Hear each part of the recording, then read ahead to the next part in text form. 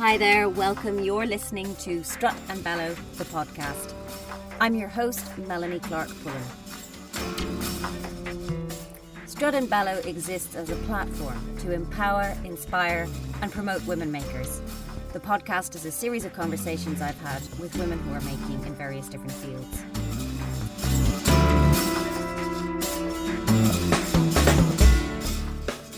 Subscribe to the podcast on iTunes or SoundCloud.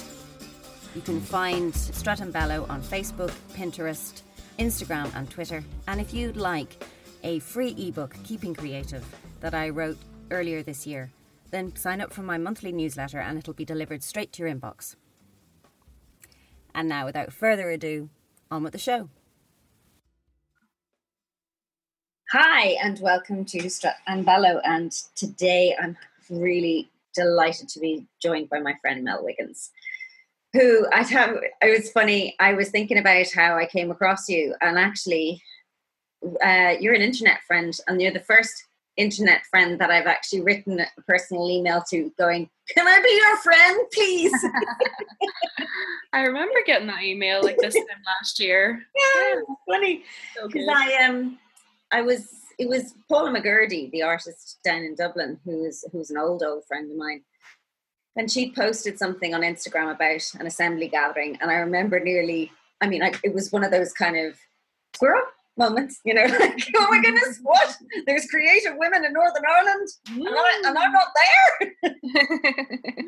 there. So she was the one who sort of put me in touch with you. So, but tell us a little bit, for those who don't know who you are and how fabulous you are. Tell us all. Yeah, thanks so much. I am Mel and I am married to Dave, and I have two kids, Levi and Ada, who are 7 and 2 respectively. So that's a busy part of my life. I also run a small charity project called Freedom Acts that looks at issues of human trafficking and exploitation here in Northern Ireland, and we work to prevent that by working with vulnerable communities.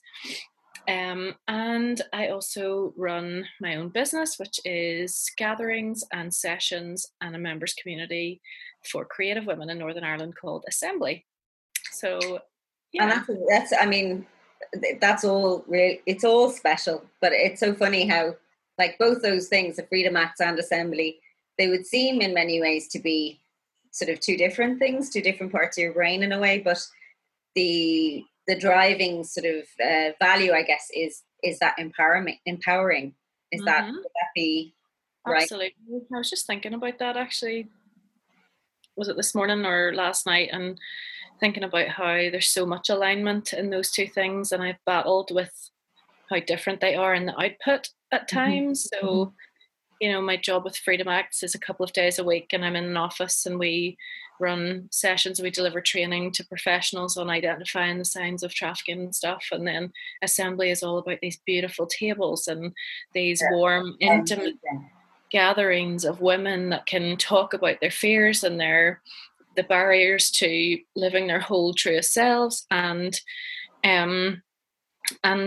all of it is down to upholding the value and worth of people. Yes. Yeah.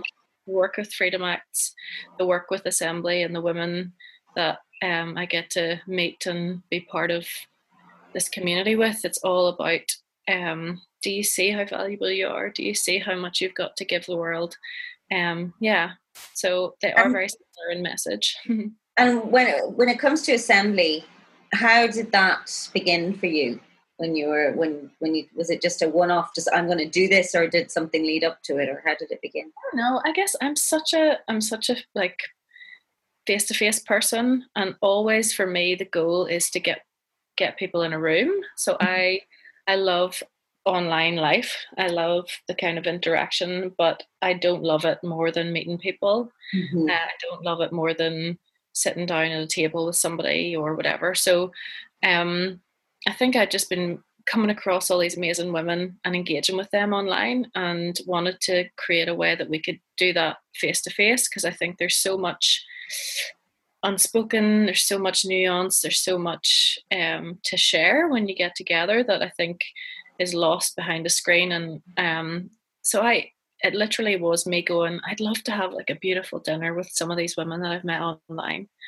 And Northern Ireland being Northern Ireland and being everything's in, and everyone is pretty much in really easy proximity. So yeah, I just sent an email out to about 10, 12 of those women and said, would you be up for this kind of experimental, have a dinner and a workshop type thing? I'd really like to do it in an orchard. This was my first idea. I'd really like to do it in an orchard because I live in Orchard County, and it was kind of coming into this season of the year, apple season, and thankfully they were all really up for it, even though it was a bit random.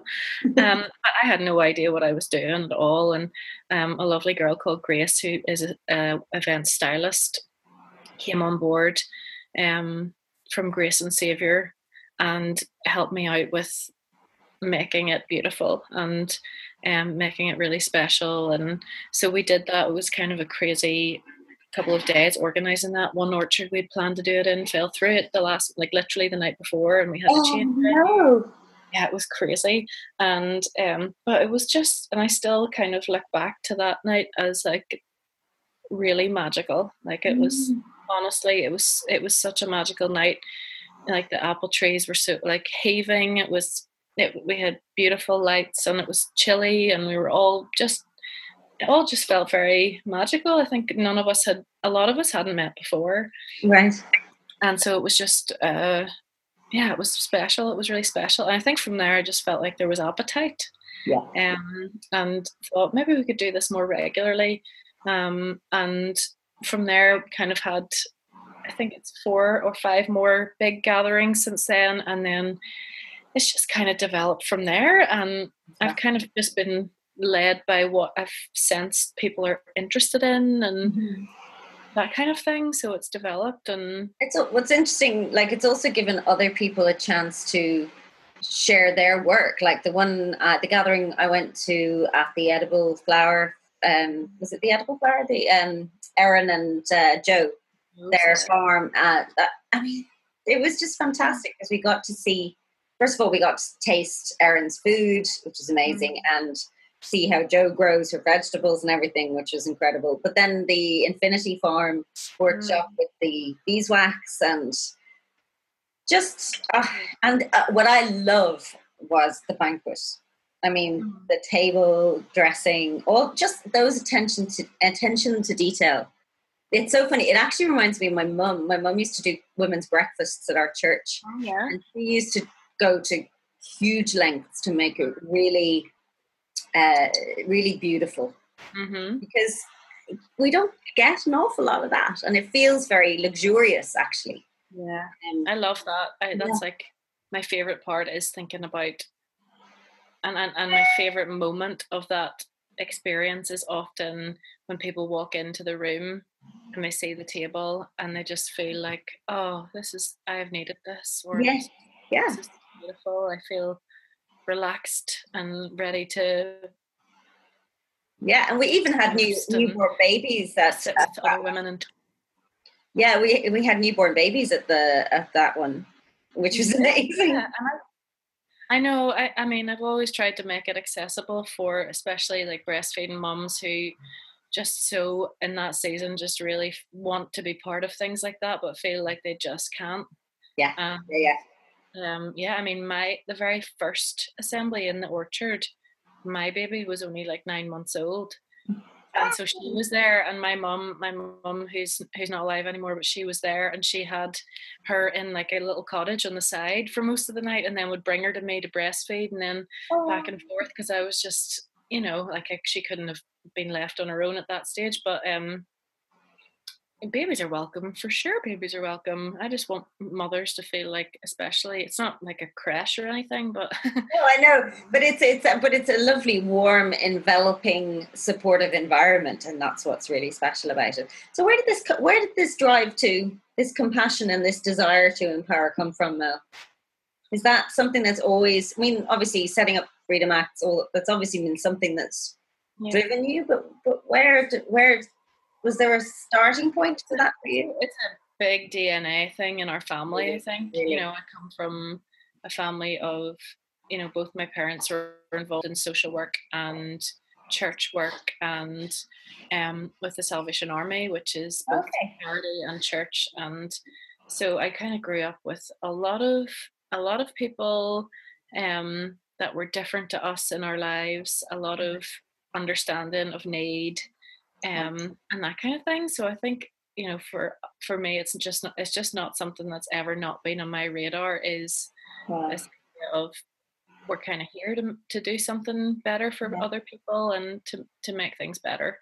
So and with that comes like a really fine line of self-righteousness.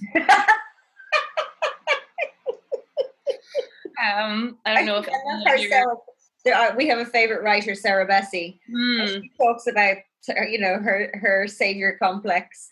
To go out there and save the world. It's lovely that we can laugh about it because I recognize it. I'm very aware of it. I'm very aware of my moral high ground, and I have to kind of curtail that sometimes because not everyone is as interested in things like that as me, and that's okay. But I don't know if you've done any. I know that we've talked about this, but the Enneagram, personality typology stuff has been so fascinating for me over the last couple of years. And I'm a type 1, which is a reformer. Which is very much as well. What's that? Perfectionist as well is another one. A reformer, so very critical thinking, both about myself and about the world. Which is why I seek to improve myself and the world, and to understand kind of where things are wrong and want to try and make them right.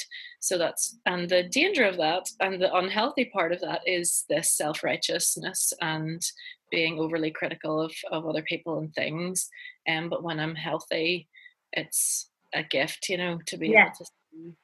It's so funny because when I first just came across the Enneagram, which for anybody who doesn't know, the Enneagram is like a personality typing system. Very, very ancient, very, very wise. Yeah. And what's nice, it's not static. So there are 9 numbers, 9 personality types. But within those, there's a spectrum, which I found, because I'd done the whole Myers-Briggs and all that kind of stuff. But what I loved about the Enneagram is that idea that there's a spectrum of unhealthiness and healthiness. And that's kind of, there's somewhere to go. There's somewhere to grow into. But I identified as a 1 initially when I was testing, and I thought I was a 1, and I was like, I'm a 1. But then the perfectionism kind of thing wasn't really there. and actually, another thing that Richard Rohr says, he's one of the masters of the Enneagram. He's a 1 as well, interestingly. Yes. He says that the number that you resist most is probably the number that you are. And every time I came to 3, I was like, no, not me. That's so funny because I initially thought I was a 3. Oh, isn't that funny? Wow. And those two seem to be the most kind of numbers that people misunderstand themselves as. Yes. Because I think they're both active. When you think of yourself as somebody who does stuff, a doer, you don't think that you're a 1 or a 3. They're both very high achieving numbers, but I think it's the motivation behind each number. So the desire, the desire for success or the desire to do like the right moral thing is the difference between them. And I definitely still feel an affinity to that success thing. I definitely do. I think that's a human thing, though, isn't it? Yeah, it is. Yeah. Mm-hmm. But I definitely feel more connected to that, like, what's the right thing? What's the thing that's going to bring the greater good, and am I good? All of those existential mind melts. But that's been fascinating. That journey of learning about that and in relationships and all that kind of stuff as well. I'm married to a 6. Wow. And so there's so much learning to do between that. Actually, I mean, the Enneagram is something that I've been delving into over the last 2 years, and I'll leave links on the website actually for people to sort of look at them more, because it's really fascinating. And actually, my husband Simon and I have found it like it's been a godsend Really So just in terms of understanding myself and himself, he's a 9 and I'm a 3. So that can either be really, really amazing and great, or it can be toxic as all get out. Some of our really good friends, she's a 3 and he's a 9. Oh, really? Yeah. It's fair. It is interesting. I'll maybe hook you up with them, and they're really into it. They're really like. Oh yeah, I think I need to meet them because what's great is understand once you know a little bit more about the different numbers, different personality types. It's not that you go, oh, you're just being such a 9. It's more that, oh, okay, you're doing that because this is how you see the world. Right. There's so much empathy and compassion that can be grown from it. It can be. Can be. You can also use it as a stick to beat them with. Sure you can. We talk about Dave being so sexy. Instead of so sexy, you're so sexy. But it has been incredible where I have found myself in a spin about something about my self-worth, because as a 3, my motivation is to succeed and my greatest fear is failure.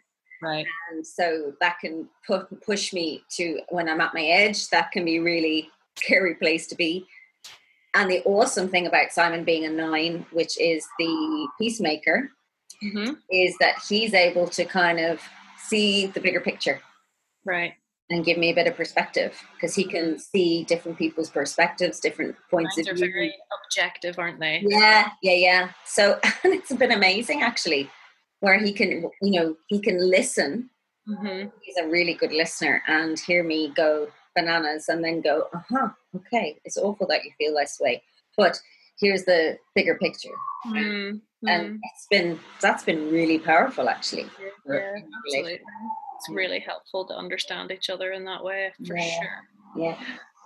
So just wrapping up, because I know you've got small children and I've got to go do school runs and stuff like that. Downstairs. Just about movements. Tell us about movements. This is your new embarkation and offering into the world.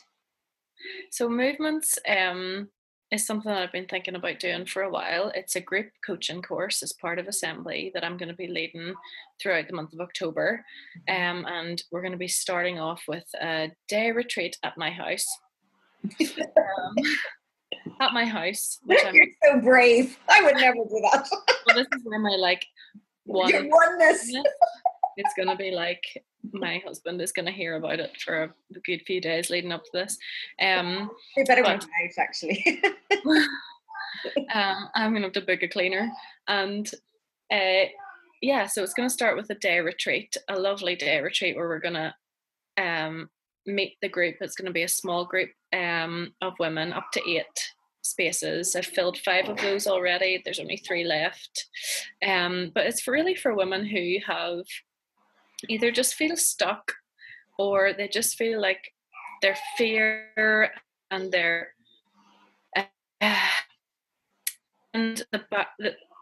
their fear and their self-doubt is crippling their ability to move forward, and they're really looking for a space to dive into this stuff with other women that also want to do that want to come up with fresh stories about who they are, that want to come up with ways to move through fear, that want to develop practices that really help them to understand themselves and understand how they work in the world, and to just kind of get rid of all the shoulds. Like, I should have a marketing strategy, I should have a blog and a very heavy Instagram presence, and to kind of tell all of that to F off and to think about actually what feels truest to them, and because really when you do the work that feels truest to you, that's what connects the best. So when you are forcing things in your business or in your kind of creative life because you think you should be doing it, it's never really going to feel authentic.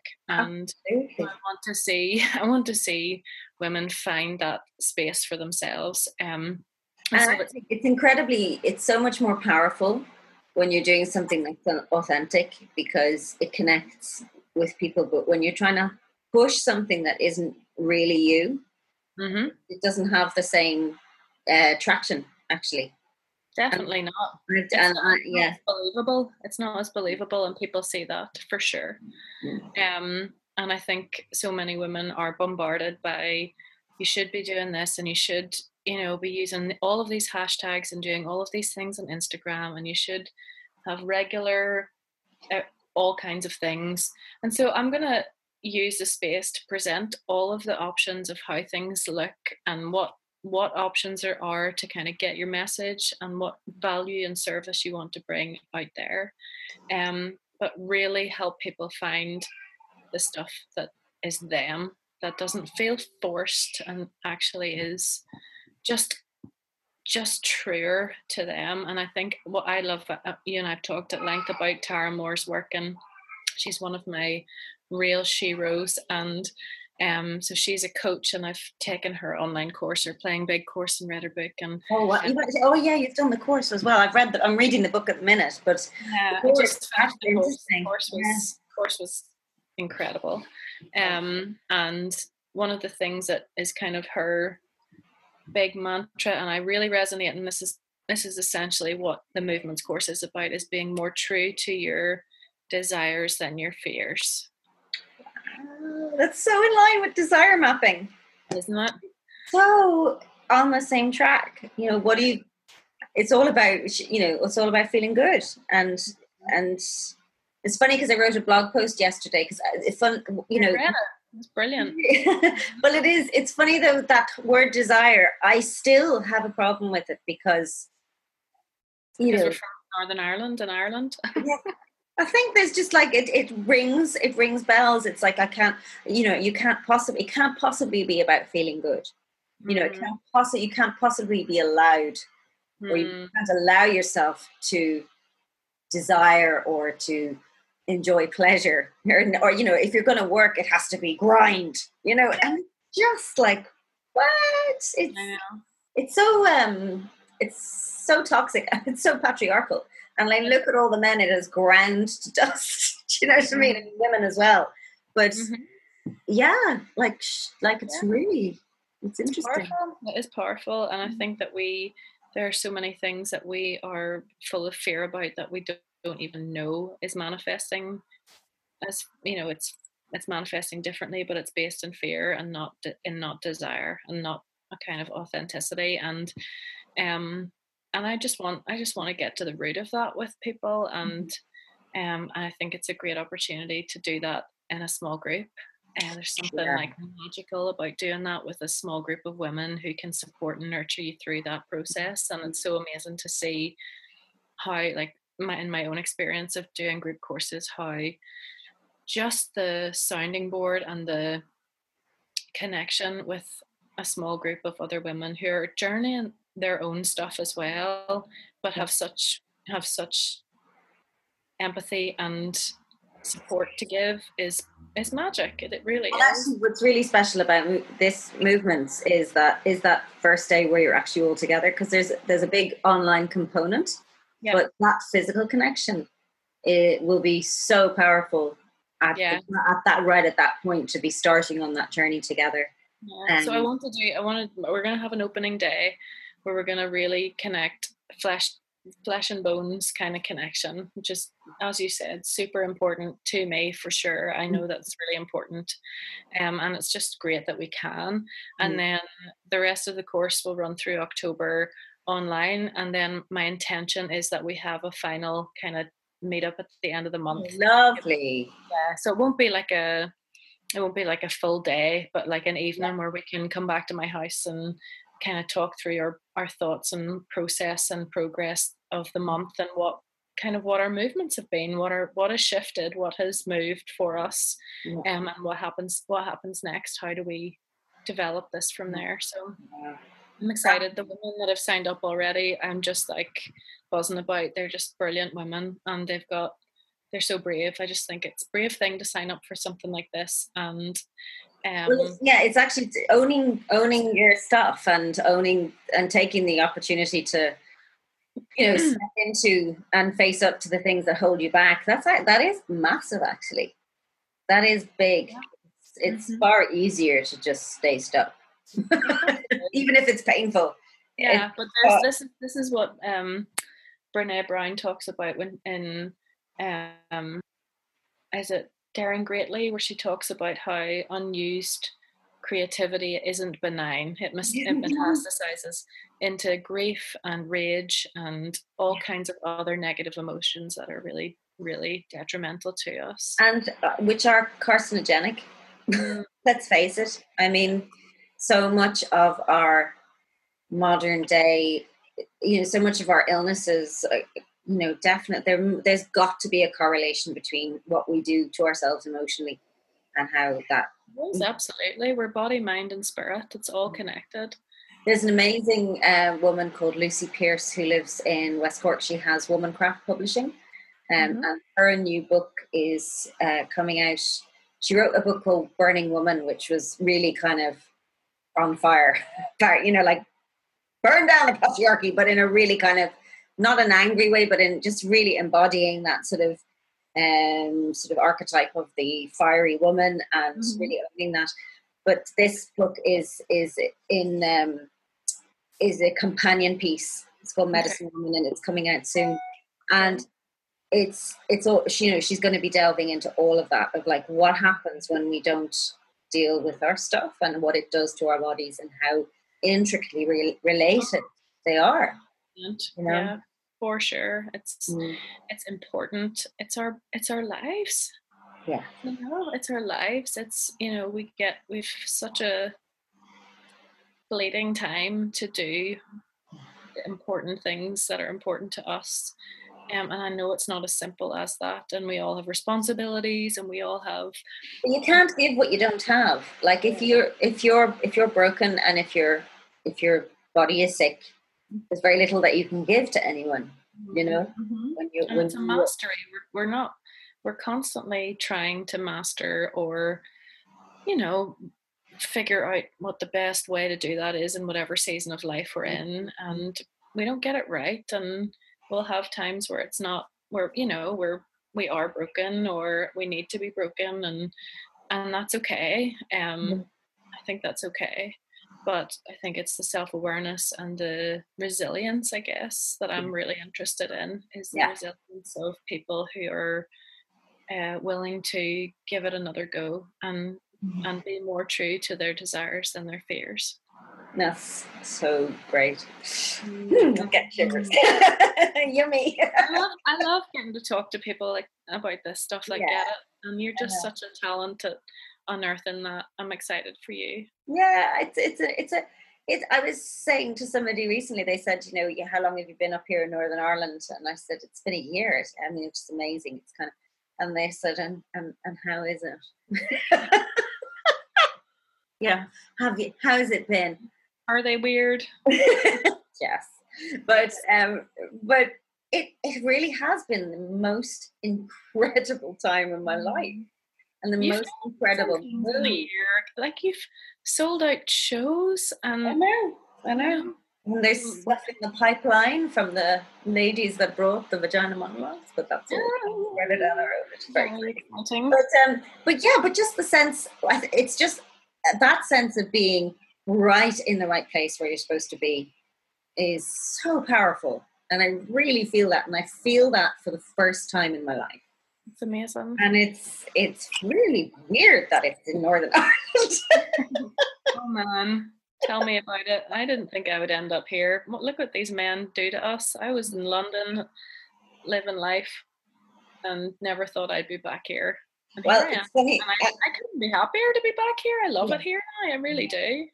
What is so lovely is the energy of resurgence and, I mean, like you said, resilience.